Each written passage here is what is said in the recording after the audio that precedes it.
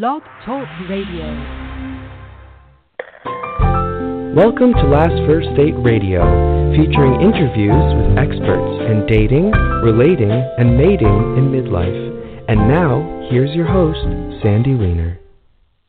Hello, everybody. Welcome to Last First Date Radio. I am Sandy Weiner. I am the confidence, communication, and love coach for women over 40. And every Tuesday, I interview top experts and cutting-edge authors who teach you how to attract and sustain healthy relationships. And today, I will be speaking with author and former Beach Boys musician Robert O. Williams, and he's going to be speaking about how to move from fear to love. He has a fascinating life story, and I'm really excited to share that with you. And many of you who are listening feel like love only happens to the lucky ones. It doesn't happen to you. And I'm actually working on a 3-part video training about love, and so many of us settle. We think that love is impossible for us, and I want you to know that love is not for the lucky ones. It's for people who really fall in love with themselves first, who really learn the skills that create a happy, joyful life, which in turn attracts in your highest quality partner. People have been saying this to me for years and years, and I didn't understand it. You have to be the love you want to attract in the world. And, unless you really start to understand what it means at the core of who you are, what it means to love yourself more, it's really hard to do this work. And, in fact, I was just speaking to my married daughter who's always tired. She has 2 young children, and the lesson I learned as a mother is take care of yourself first. It was something I had such a hard time doing. And she just called me to tell me that she was coming home from the grocery store. She doesn't have a car. And she said, "Mom, I just want you to know I took a taxi because I'm listening to you. I couldn't carry all the groceries." So I was really proud of her, So it could be something as simple as, why am I walking, a mile with groceries that are too heavy for me, and instead I'm going to spend a little money and take a cab and treat myself better so I won't be tired all the time. And so, if you really want to find love, you've got to be love, and that's super, super important. And I love helping women find the deep love that they deserve. And every week I bring you a tip on how to be a woman of value. That is my catchphrase, be a woman of value. So this week's tip is step number 14, which is to declutter your life. And what I mean by that is, you got too much on your to-do list, look through it and figure out what you really need to do. What makes your heart sing? What is going to forward the movement of your life in the right direction? You have too much stuff in your life, get rid of some of it. Take one step, clean out a drawer. You have friends that are just taking up space but aren't true friends. Declutter, declutter, declutter. Prioritize the things in your life that matter, whether it's work, life, love, and you're going to live a cleaner, happier life. So if you want to become a woman of value, come to my retreat. It's coming up November 3rd through the 5th. And after the show, I would love for you to go to lastfirstdate.com/retreat and check it out. It's a small, intimate group where I take you through all the steps of how to be a woman of value and attract the love that you want and deserve. And one last thing before I bring Robert onto the show is that if you're not yet a member of my Facebook group, Your Last First Date, please join us. We are about 2,000 women now, and the conversation is so important. Community is so important that if you don't belong to a community and you don't have a place to go to ask questions as you're dating and even not dating, as you're preparing for dating or you're healing from a relationship, this is the place to go for positive support. I'm really careful with monitoring the group and making sure that everything stays kind, positive, and supportive. So it is called Your Last First Date, and I would love for you to join. Okay, now for our guest, Robert O. Williams. He is the author of Love is the Power. He is the inventor of quantum code technology, and his research provided scientific breakthroughs in field-based technologies and consciousness. Robert is a musician and an educator. He taught music and recorded and performed with the Beach Boys, Paul Horn, and Charles Lloyd. He had a near-death experience in 1979, after which he devoted all of his time and energy towards researching consciousness and subtle energy, along with conventional physics and medicine. He co-developed the 108 Heart Plus app that can lower stress up to 30.2%. Love is the Power describes in raw detail his life journey. So join me now for episode 275, Love is the Power, How to Move from Fear to Love. Welcome to the show, Robert. Hi, Sandy. It's a pleasure to be on your show. Thank you. So let's talk a little bit. I was fascinated by your book, and I would love for you to share with the audience a little about who you were as a child, because you were so different from any child that I knew, and just, sort of the beginnings of the journey that you went on. I think it's important to kind of glimpse into your beginnings. So if you can share a little of that with us. All right. I was born what they call a blue baby. So I was born not breathing, and it took them a while to get me going. And I actually remember being hovering above my mother while she was in labor.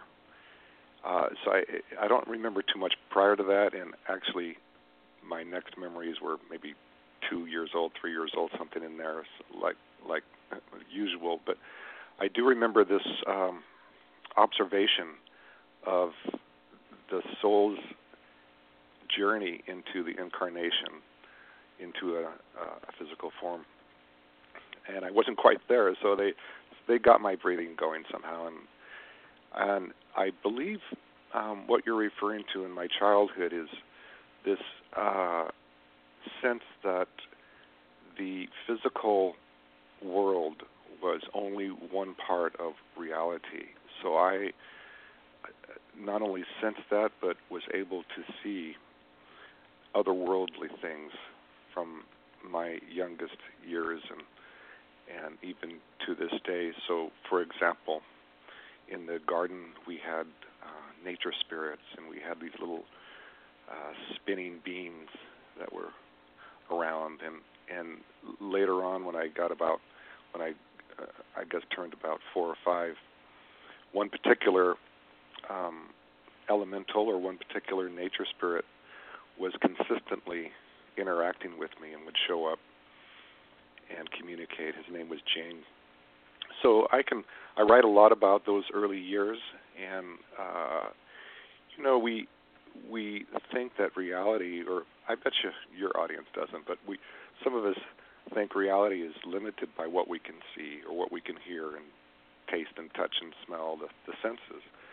And we really know, especially if we just intuit, that it's only a small, small drop of reality. And as we evolve, we're going to be seeing and experiencing more and more. So my childhood was like that, and Jing approached me when I was about 12 years old and said that he was no longer allowed to see me. I couldn't understand why, and he didn't really give a reason, but he left. And so I kept, so that left a vacancy in my life, and I kept looking for it in different ways. Where was that lightness of being, that freedom that I had felt in the backyard, in nature, and with Jing? And I actually found it in music. So I can go on from there if you want, but that was, so as I journeyed into my musical world, there were states while I was either playing with a record. I played saxophone, either playing with a record on the stereo or with the radio, or just in my own practicing. It wasn't every single time, but there were states where I would feel this lightness of being, this joy, this unconditional love that I had experienced with Jing in particular. And so that was the next phase of my childhood, a bunch of other things happened too, of course, but that sense of innate joy that music allowed me to experience once again brought me into my teenage years and onward from there. Yeah, it's really interesting. I think that a lot of people have lost that spark and or don't even know it exists. And I think, we all experience it in different ways. Most people don't have jings, or experience it in the way you did. But I think when you have, especially creative people, and I'm an artist, and I also play music, and my son's a musician, there's something really amazing when you feel connected and free, and there's something that comes alive when you're really connected to your art in some way. Yeah. One of my mentors, or one of the folks that I studied a lot, was Rudolf Steiner. I think he was in the early 1900s, and founded the Waldorf community, Waldorf school systems, but he also wrote books. He was very, very clairvoyant, and he would visit these other worlds and go in and out of dimensions, and looked at what was the essence of humanity. He said that if any family is having trouble, if they're suffering more than just kind of the normal thing that we all go through, he said it's either because we're not singing enough, we're not dancing enough, or we're not storytelling enough. And man, that when I read that, now I'm a father and I have a 12-year-old daughter. So what you're suggesting here is, or what you're pointing out, is so important, that you don't have to be a singer, you don't have to be a dancer or a story. This is just an indication that quality of joyfulness, that quality of happiness is activated when we are in our more creative mode of consciousness. And so as a father, my wife and I, at least 2 times a week, we just stop everything and we dance and we sing, and it's kind of a wild scene, but that's our contribution. And afterwards, we always feel better, even if we were in a bad mood beforehand, or my daughter is mad at this or that. There's something magical about that spontaneous, or it's kind of a trick to the mind. The mind doesn't have a logical reason for dancing or singing. The mind wants to figure everything out. It wants to compartmentalize life, and that's cool. That's necessary from time to time. How do I get from here to there? Oh, I remember. That's the mind. In terms of opening our hearts, opening our love, or unleashing or releasing the love that we are, which I'm sure we'll talk a little bit more about, it is the surrendering or the releasing of the mental contraction around life and the mental insistence that we have a goal all the time, and there's a understanding at every step. The mental capacities have attempted to do that, and of course it's impossible for the mind to fully cognize and fully understand love. And it is included within that realm of love. So I'm not one to say let's not think anymore, or let's not use our minds. It is that next step, which is about our own hearts, our own intrinsic values of infinite love. I do a lot of body work with people, because I think we have to get out of our heads and into our bodies and into our hearts. And this whole need for perfection, which is rampant in our society, that we have to get better and better and better, and we're not good enough, and it prevents us from opening our hearts. The guards that we put up, those are some of the reasons why people stay single and stay isolated. So this is so true. I really, really love everything that you just said. So let's talk a little bit more about love. I want to get to like what did you discover? You had some powerful experiences, that near-death experiences, and then after that, you really focused your attention on the work that you're doing today. So, can you talk a little bit about that and and the work that came from that?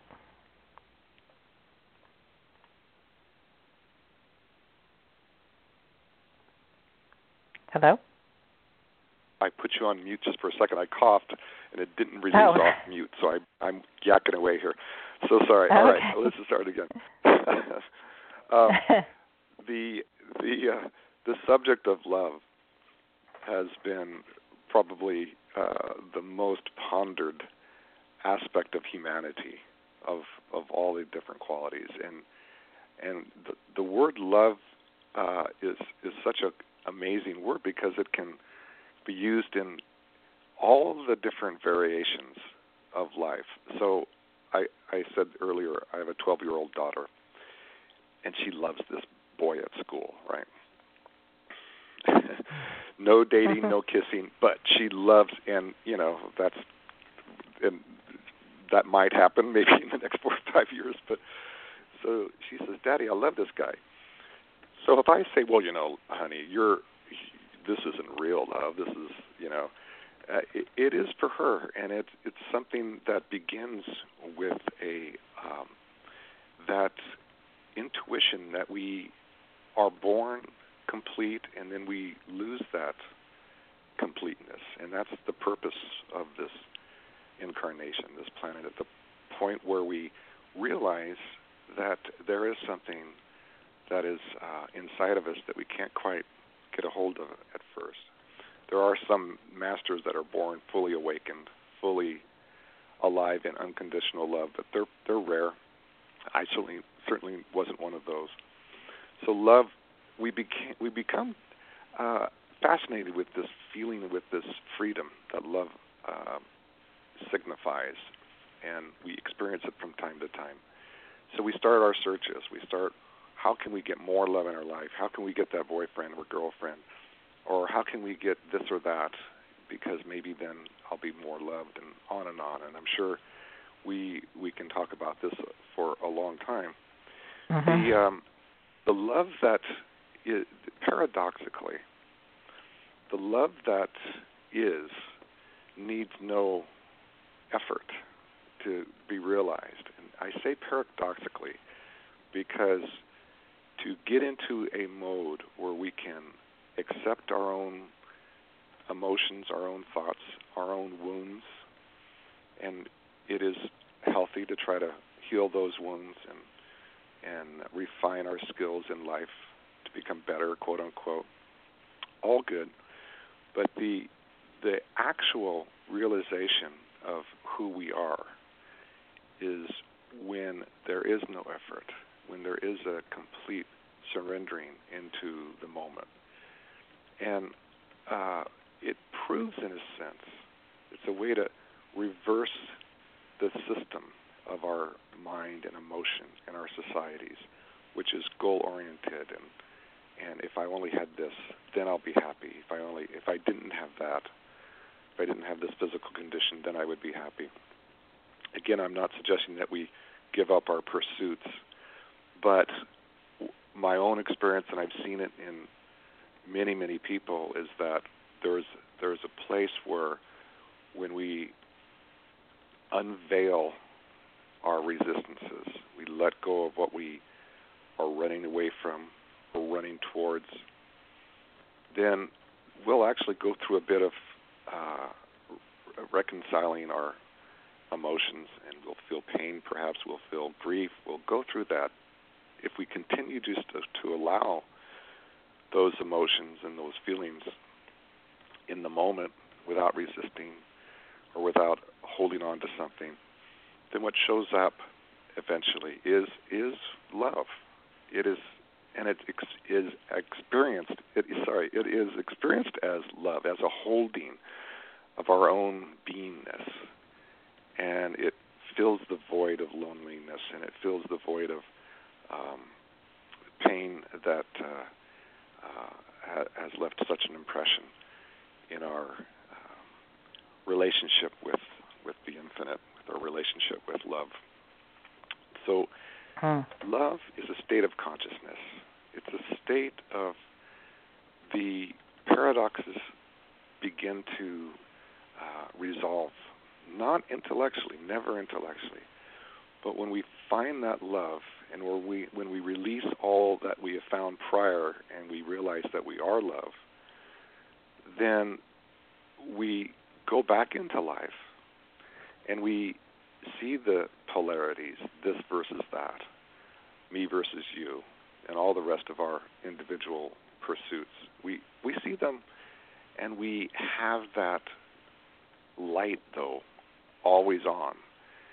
And it is it starts a mode of living. The first thing that happens when we realize love, and it's paradoxically very difficult to practice, and then very easy once the mind gets into a certain position in the nervous system, then it's effortless. Once we start to live that way, usually things don't change on the outside at first, and I can attest to this. We realize love, everything begins again, and it's all the same, and people still are this or that, and we feel this or that. Over time, though, things do change. In my own case, that realization of love over time healed my body inexplicably, and beyond the doctor's understanding of how that was possible for me. And other things began to shift and move around automatically, not because I was needing anything to change. So you're talking about something that is our most powerful force, our most powerful energy, which is who we are. It is who we always have been and where we will go. And on top of that stream of reality of love, of unconditional love, is all the variations of life. So I became more of a musician, more of a poet, and all the things that I enjoyed doing when the love was realized as my own essence.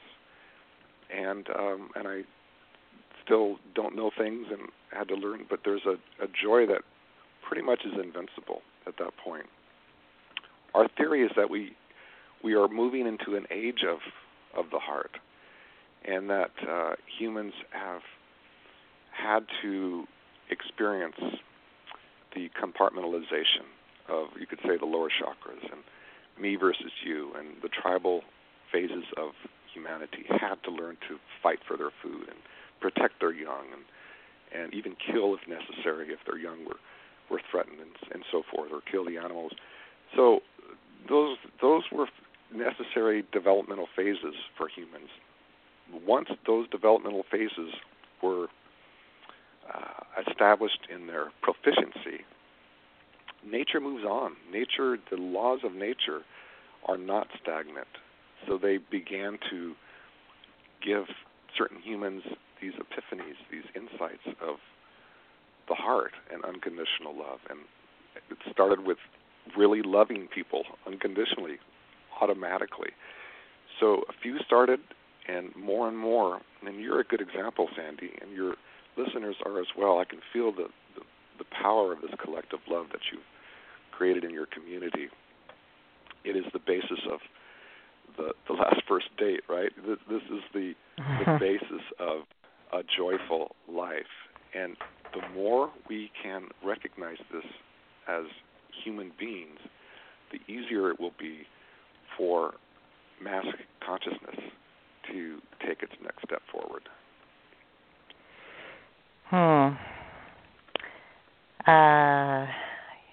It would be wonderful if more people felt that way. I think it's scary for people sometimes to really look within and realize that they have this within themselves. You know, like Marianne Williamson talked about how we're more afraid of our strengths than we are of our weaknesses. And so how do you feel about that? Like, what about all those people who are scared to admit, look within and say, well, I actually have this ability. That's where they start then. I'm scared. Mm-hmm. Accept the fear right now. Just accept it. You don't have to do anything in that moment, in this moment. Okay, what am I feeling? I'm feeling scared about all these concepts of love. What we do when we accept where we're at is love. Love is unconditional. Loving our fear, our resistance, is the most powerful force in the universe, and it is simply there when we identify our current state. And then if we have the patience, and this is where the practice comes in, we start with our I'm afraid of this, and we allow it, we start to see that it will change. It will almost go through all the different emotions. Maybe anger will come up. We allow the anger. Maybe not. We're not thinking that anger will come up. We're just there, and anger comes up. We allow the anger. Then grief, and then we're crying because of this or that in the past. And we all have wounds that we grieve. So now we're crying. If we stay with it, it will eventually even out, and we'll not disincarnate. That's a possible detour to go up and out too far. But if you stay with the process, stay conscious, the emotions will actually settle down, and we'll feel this freedom. We'll feel it. That is the love that's always been there. It's always been free and not bound by anything. So we will begin to experience that freedom. And it is in this now moment. So then what happens is that the mind doesn't go away. The mind is there in freedom. And what is so amazing to me is 9 times out of 10, there'll be an inspiration at that point. Just kind of it is an inner guide. It is ourselves. It's an inner guide that says, you know what, now go out, walk back into your life, and you'll have some form of inspiration. Could be specific, like do this or that. It's time to call mom, or it's time to write that book I haven't read, or something like that. It's time to declutter my life. But it's based in that infinite loving knowingness, and it's so much powerful than if we just say, oh gosh, I haven't gone to the gym and I have to work out, and I'm overweight and now I have to. That's one way to do it. If you can go through your resistances or your fears and all that, let's say if there's a weight problem, and then we have that inspiration because we're already there. We're already in love. We've already fulfilled our greatest potential in the love. And, okay, we want to lose weight, then we go to the gym, and we're inspired more because we're not running away from something. We're just exploring this great physical creation, and we want to have a certain body in this certain style, and the results are much more potent and much more profound when we enter our lives with that, you could say, that presence of love. Mhm. Yeah, I actually I have a client who her core values all were based in fear. When we did the values work with her, like what's her core essence? Yeah, it's very common. And I was noticing a theme because of the country she grew up in and the life she grew up in. Freedom was huge for her. That was one of her number one. And you mentioned freedom here. And freedom meant you will not be trapped in a bad marriage. Freedom meant you have an education so you don't ever get stuck where you're not able to have a job. Freedom was a way of not living in that place of fear and being trapped. And so one of the things that I gave her as an assignment was to go through her day from a place of love. And every decision she makes, do it from a place of love and not fear. So what you just talked about with food, the way we eat, the way we work out, most people do it from a place of fear. If I eat too much, I'll get fat. If I don't work out, I'm going to be in bad shape. But if you looked at it from, I'm eating healthy food because I love my body and because I love myself and I want to stay healthy, It's a very different focus. And because she said to me, how can I change this? I've been doing this my whole life. And I said, just change the conversation you have with yourself all day long, every decision you make, every thought you have. And I'm talking to her tomorrow, so it'll be interesting to see what happened after 2 weeks of changing the conversation. But I think we need to really realize that we operate so much out of fear, and that when we operate out of love, it just changes who we are. But most of us don't have the tools to do it. So, just to, we could talk for hours. This is such an interesting conversation, and I'd love people to know more about who you are as a beach boy and all that stuff, but that's not important to this conversation. I would like you to talk a little bit about the app that you created, because I think that's interesting, and then we'll come to a close. Okay. So I think you mentioned I had a near-death experience in 1979 after I was in the backup band or the backup horn section for the Beach Boys, which was a phenomenal experience. The near-death experience, there was a event that I call the infinite oneness of humanity in all things, because there was no Robert experiencing anything. There was only light, only light. The word I couldn't find another word. And then there was this relationship with the light, and that started my reincarnation into my body. And as I began to precipitate down back to my physical body, which was on the bathroom floor, I saw different dimensions. I didn't intend to see anything. I just saw them, and I remembered them when I got back into my body. One of the dimensions, or one of the domains, you can say, was full of symbols and geometries, very fascinating and beautiful symbols and mandalas, or some people say mandalas. Mm-hmm. And once I got back into my body, I took my journal and wrote as many of those down as I could remember, and then I was so fascinated with those symbols and the mandalas that I was at the library looking for books on symbols and mandalas, and believe it or not, I found one there called Symbols in the Santa Barbara Library. So wonderful. Here we are, and in the public library, I pulled out this book, and it had some of the symbols that I had seen in the higher domains. Turns out, just to get to the point here, is that there are certain symbols that are activated right now, and they're information fields, and they're blueprints for our lives, our next highest potential of consciousness, our next highest potential of humanity.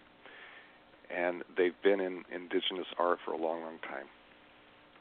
So I was looking into those symbols, and there's 108 of them that have to do with the awakening process, the stabilization of our individuality, and the awakening of our universality or oneness. So I didn't create the symbols at all, but I figured out, with the help of William Tiller at Stanford University, who's an expert in subtle energy, how to take the geometries and the ratios of the symbols and broadcast them through fields, like through airwaves, and now through digital airwaves. And you can get an app now on the the App Store or the Google Store, where all the other apps are. And you can download this app. It's called the Heart Plus app, H-E-R-T with the plus sign app. Actually, the quickest way, if anyone's interested, is to go to loveisthepower.com, loveisthepower.com, and you'll see the two different options there, Google and app. And for $1.95 one-time fee, you get an app, and it's got the globe turning, and you can see how many people in the world are using the app. And we actually did a study. What are these symbols? What is the energy of these symbols doing to the human physiology? So that's a 2-year study that was done by a really smart scientist and was published in a medical journal earlier this year. It turns out that the heart rate variability, or our compass for stress, or our meter for amount of stress, actually increased. It seems inverse, but the increase of heart rate variability means your stress goes down, and that's the 30.2%. And so people with a double-blind test ruled out placebo, ruled out all other variables. It turned out people that were using the app just in a normal, they were reading just catalogs and, the very controlled environment, their stress level went down. We have a baseline of stress all the time, and that's not necessary. So the stress level went down by people using the app. But really, it was created to form this community and have these sacred mandalas, the energy resonating with those very sacred geometries that are in our own DNA, in our own cells, and how our bodies develop and work. So that's the app. Interesting. And I think, people walk around with so much stress, and I've had people on the show before who talked about how to alleviate stress. It's rampant in our society today, so it's a wonderful outcome that you have. So I will post a link to this in the show notes when I write this up in the blog. And what's one final message you would like to leave for our listeners? It's gratitude. If you didn't have that, if the community here that is listening to my voice, and I want to say thank you to each one of you, because there's power in numbers, and I know that's the Golden State Warriors thing. But as the more of us that begin to remember from moment to moment, or from hour to hour, or just occasionally, and remember this love and feel this love, the more of us who are able to do that, and that's where the discipline comes in. We have to stop once in a while and pause and reflect. It has a tremendous effect for all of humanity. And so we are in this together. It's not just a few people figuring out how to, educate those who are committing crimes. It is all of us raising our consciousness. No matter how unimportant we feel, which is not the case ever, but we feel unimportant sometimes, and I certainly have many, many times. It's just not true. We have this influence. We are a web of human beings, always interconnected. So my final feeling is of gratitude and love for all of you and what you're doing. And I'm very optimistic, and I can see a sudden and positive change right over the horizon. Beautiful message to end on. Thank you, Robert. This was wonderful, and I do believe that the more we share our voice, this is the power of storytelling, and that we spoke about before. It's we often feel insignificant, and that was one of my areas of growth, was to join Toastmasters and learn how to use my voice better, because I was hiding most of my life. And feeling the power when somebody says to you, your words made a difference. This changed my life. So many of us never have the courage to even say the words. And so if more of us can take this message and encourage more and more of you to know your power, your innate love and worth, we'll have a much more amazing world. So thank you so much for coming on the show. Thank you, Sandy. Okay. Thanks all of you for listening today, and I hope you all go on your last first date very soon. Have a great day.